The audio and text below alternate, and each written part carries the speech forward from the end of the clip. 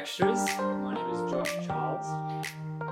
Josh Charles, great to have you with us. I'm Raj, and here is a bonus for the extras. Josh Charles making his debut. That's right. Welcome. We should have a bit Thank of a you. celebration or something, cake or something. Here. Yeah, there's some streamers. Yeah. No, it was good, and it was lovely to preach alongside you on Hebrews 9 on the weekend. That was really great. Got to speak at afternoon church in North Rocks while you took the rest. Yeah. And it was really good. Yeah. Good on you, Josh. So, look, we actually, you tackled just the first half of Hebrews 9. I was slightly more ambitious and went through all of Hebrews 9. Very. But let's just start with you. What was sort of the main gist of the first half of Hebrews 9?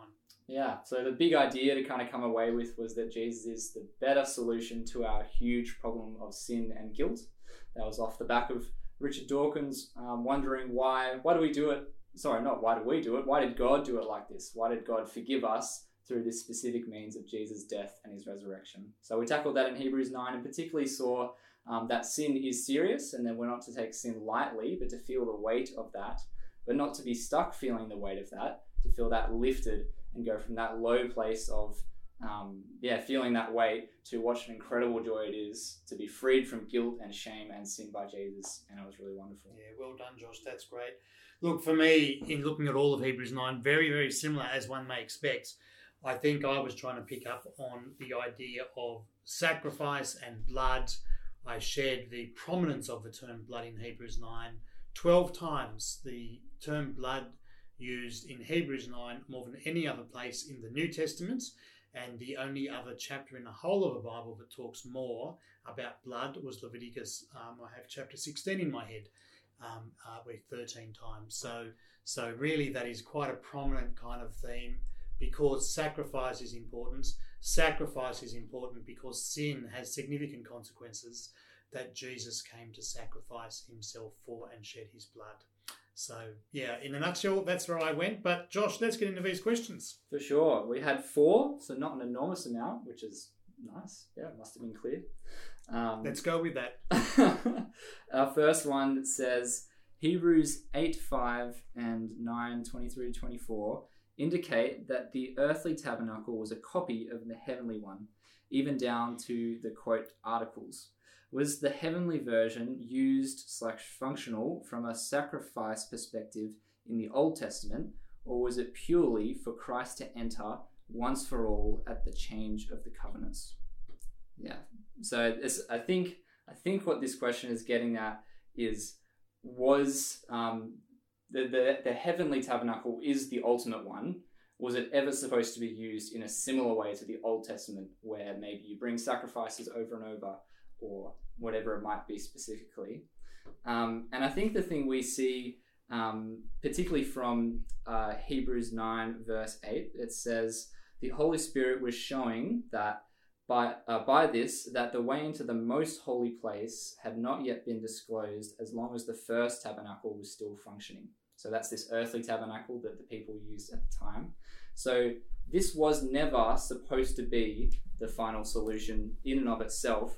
And so even in heaven, there was never supposed to be a way that, sacrifice was given many, many different times, or they had to set up heaven in the right specific way. It was always supposed to be for Jesus, even before the first tabernacle was around.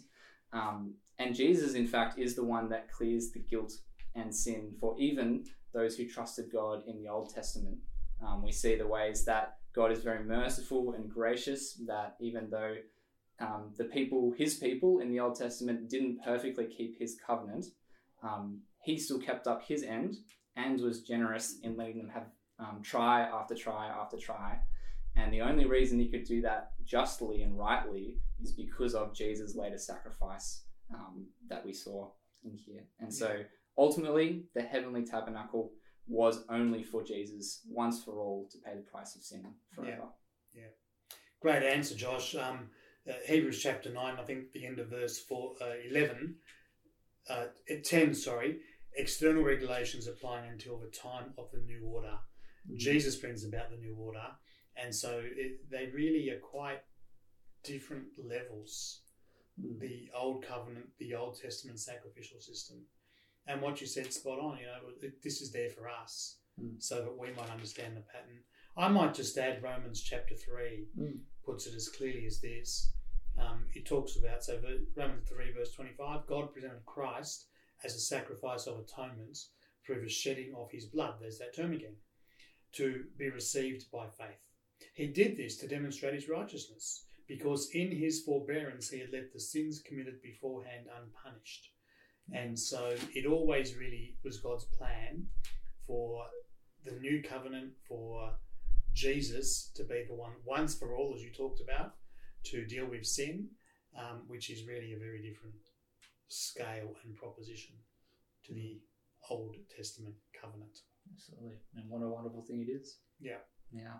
And I think this probably leads us to the second question, which is a bit more of kind of a practical question. It says, since it was very difficult to enter the most holy place, how did the Israelites pack up the tabernacle to move it without dying? Which is, I don't know, we were chatting before, and this is not something that either of us have thought about much before. It flew through my mind on Sunday. But yeah, fair enough. If it's such a holy place to get into, how did they pack it up and move it? And I think there's, if you'd like to look further into this, Numbers chapters 1 through 4 and also 7 to 10 goes into great detail about how they actually went about this. But I guess some things to mention are that, for one thing, just as God descended into the most holy place when the tabernacle was set up, he can also ascend back out of it. And so when they were packing it up in the same way, when it was time to pack up, he didn't dwell in the place in the same way that he did when the curtains were there and everything was all set up in these perfect ways. And on top of that, we see in the Numbers chapters 1 through 4 and 7 to 10 that they had very specific ways they were supposed to pack it up, different things they were supposed to cover up as well. If you remember, they're not supposed to touch the Ark of the Covenant, otherwise they would die, and all these different things they had to do to kind of cover things up and be very, very careful, because it is such a sacred and holy place, because God is such a holy God. And so those are some of the ways that they then practically packed it up and moved it along. Is there anything you'd add to that, Raj? No, I think that's excellent, Josh. It all just points us back to the, significance of the most holy place. I was just thinking as you, went through those references and those principles, it really was very important that people understood the nature of the most holy place. Absolutely. Yeah. And so the third question, which I think you'll tackle first, Raj, is, so how do we answer the question, if God always intended for there to be a better way, that better way being Jesus, why didn't he do that first? I think it's a very reasonable and deep question. It's a great question. And one could ask a very similar question in relation to why is the Old Testament given? Why didn't Jesus come much earlier on? And that really, I find, is quite overwhelming, actually. God went through human history as he did to lay down principles and patterns so that we would understand. And in seeing Israel's continual failure, we understand that people could not approach God because sin just kept getting in the way. And I think we saw a lot of this in the previous chapter 8, when it talks about the new covenant. And it talks about Jesus being that person, and it just got to a place, it's quoting Jeremiah 31 in Hebrews 8 from verse 8, second half. After this continual pattern of failure, we see that through the prophet Jeremiah it says, "The days are coming, declares the Lord, when I will make a new covenant with the people of Israel and with the people of Judah. It will not be like the covenant I made with their ancestors when I took them by the hand to lead them out of Egypt." And it goes on. And so in looking at the failure of the Old Testament people of Israel, I think, well, this is the point of the Bible, it helps us appreciate what God has done and prepares the way for Jesus. We have the categories of purity, of impurity. We have the categories of blood being required to make impure people clean, which is what we saw in Hebrews 9. And we can just gain this appreciation that in the coming of Jesus, who also the great the greater Melchizedekian high priest who lives forever. We can see all of those different things come together in a very powerful way. Without having the background knowledge, we just wouldn't be able to put it together. Yeah. Can you imagine if God just sent Jesus down? He's like, hey guys, no context, but you're going to kill me on the cross, and this is going to be a sacrifice for sin, and it's going to clear your sin and guilt, and it's going to be amazing. Like, if you were to tell that to someone who's not a Christian, they'd be like, okay, but like, what's the problem? Why is this solution? You'd have a million different questions, and yet God, I think as you're saying, generously thinks of us when he thinks about his gift of salvation in Jesus, and shows this through the Old Testament and sets it all up so we can understand it. And what a wonderful thing, like the ways we see the prophecies fulfilled from the Old Testament now in Jesus. It's one of the reasons why I trust the Bible, that God worked through history in such an amazing way that I don't think would be possible for humans to make up and figure out along the way.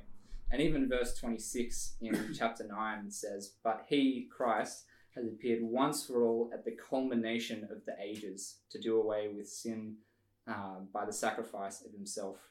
If there was no age beforehand, if God had just skipped straight to Jesus, we wouldn't even have that. It wouldn't be the culmination. It would just be, I guess, the start. So, yeah, God had us in mind, and it's for our own sake, I think, in a lot of ways that he did it this way. Yeah, that's right. Wonderful. Yeah. And the last question we have is particularly delving into blood and its importance. They say, I know blood is important, but why is God using blood for cleansing? It's a great question. Yeah, so blood, as I said before, in Hebrews 9, term used 12 times. And really, the significance of that is to get us understanding sacrifice. That was so intrinsic to Old Testament sacrifices. And so cleansing, in fact, I just talked about this a moment ago. We see in the Old Testament sacrificial system that blood was needed to allow impure people to approach God. That's what it means by cleansing, by being able to approach God with a pure heart and having impurity removed. And the significance of blood, it's really getting us to think about sacrifice. It's the same thing Jesus talked about at the Last Supper. This is my blood shed for you. And that, of course, is talking about his sacrifice on the cross. His sacrifice on the cross means we as impure people can be made pure, we can be cleansed.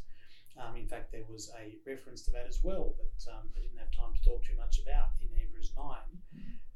And that means our sin can be dealt with. That means we can approach God. So I know we often don't think of, blood, something red, making something white. Although, there's illustrations you can do to have chemicals demonstrate exactly that. But of course, what God's trying to do is trying to help us understand what those things represent and how they work. Impurity, impure people becoming pure means we can approach God. It's a high price. Yeah, high price. Oh, wonderful. Thank you, Raj. Yeah. And thanks, Josh. Great to have you on this little, a bonus for the extras. That's right. We've slightly different to a bonus episode. It's a usual kind of episode. And as Josh said before, we had these questions come in today. We've been able to talk about them all today. So thank you very much for putting them in, even though we didn't have a live Q&A in our congregations this week because we were celebrating communion, and thankful for Peter Baker to schedule that on such an appropriate part of God's word when we're looking into his blood. This week we're coming into Hebrews 10. I'm so excited to come into Hebrews 10, and we're going to be focusing very much on verses 19 to 25, and it will be Peter Baker and myself preaching in different places this week. And I think Hebrews 10 is an incredibly important chapter for all of us. Hebrews 10 from verse 19 starts with the word therefore, and what is, as Sam Chan said last night, what is the therefore? We move into implications territory, having 10 chapters of Hebrews talking about the problem of taking your eyes off Jesus. Now we're going to come into, we have Jesus, the greater one. His sacrifice is greater. He's greater in every respect. What does it mean? And we're going to talk about some pretty huge things, some pretty pertinent things, some things we find very difficult, I'm not going to go on to it now because I want to encourage you all to be at church in different congregations this week. And if you can't come to your congregation, why not come to a different one? Is one of the things I'm going to be exploring this week as well. So, Josh, thanks for joining us here on the Extras this week. Thanks for preaching the Word of God at North Rocks and Afternoon Church last week. And we certainly look forward to seeing how the Lord uses you in the future to serve His people. Thank you, Raj. Appreciate it. Thanks for listening. Thanks, everyone. Have a good week.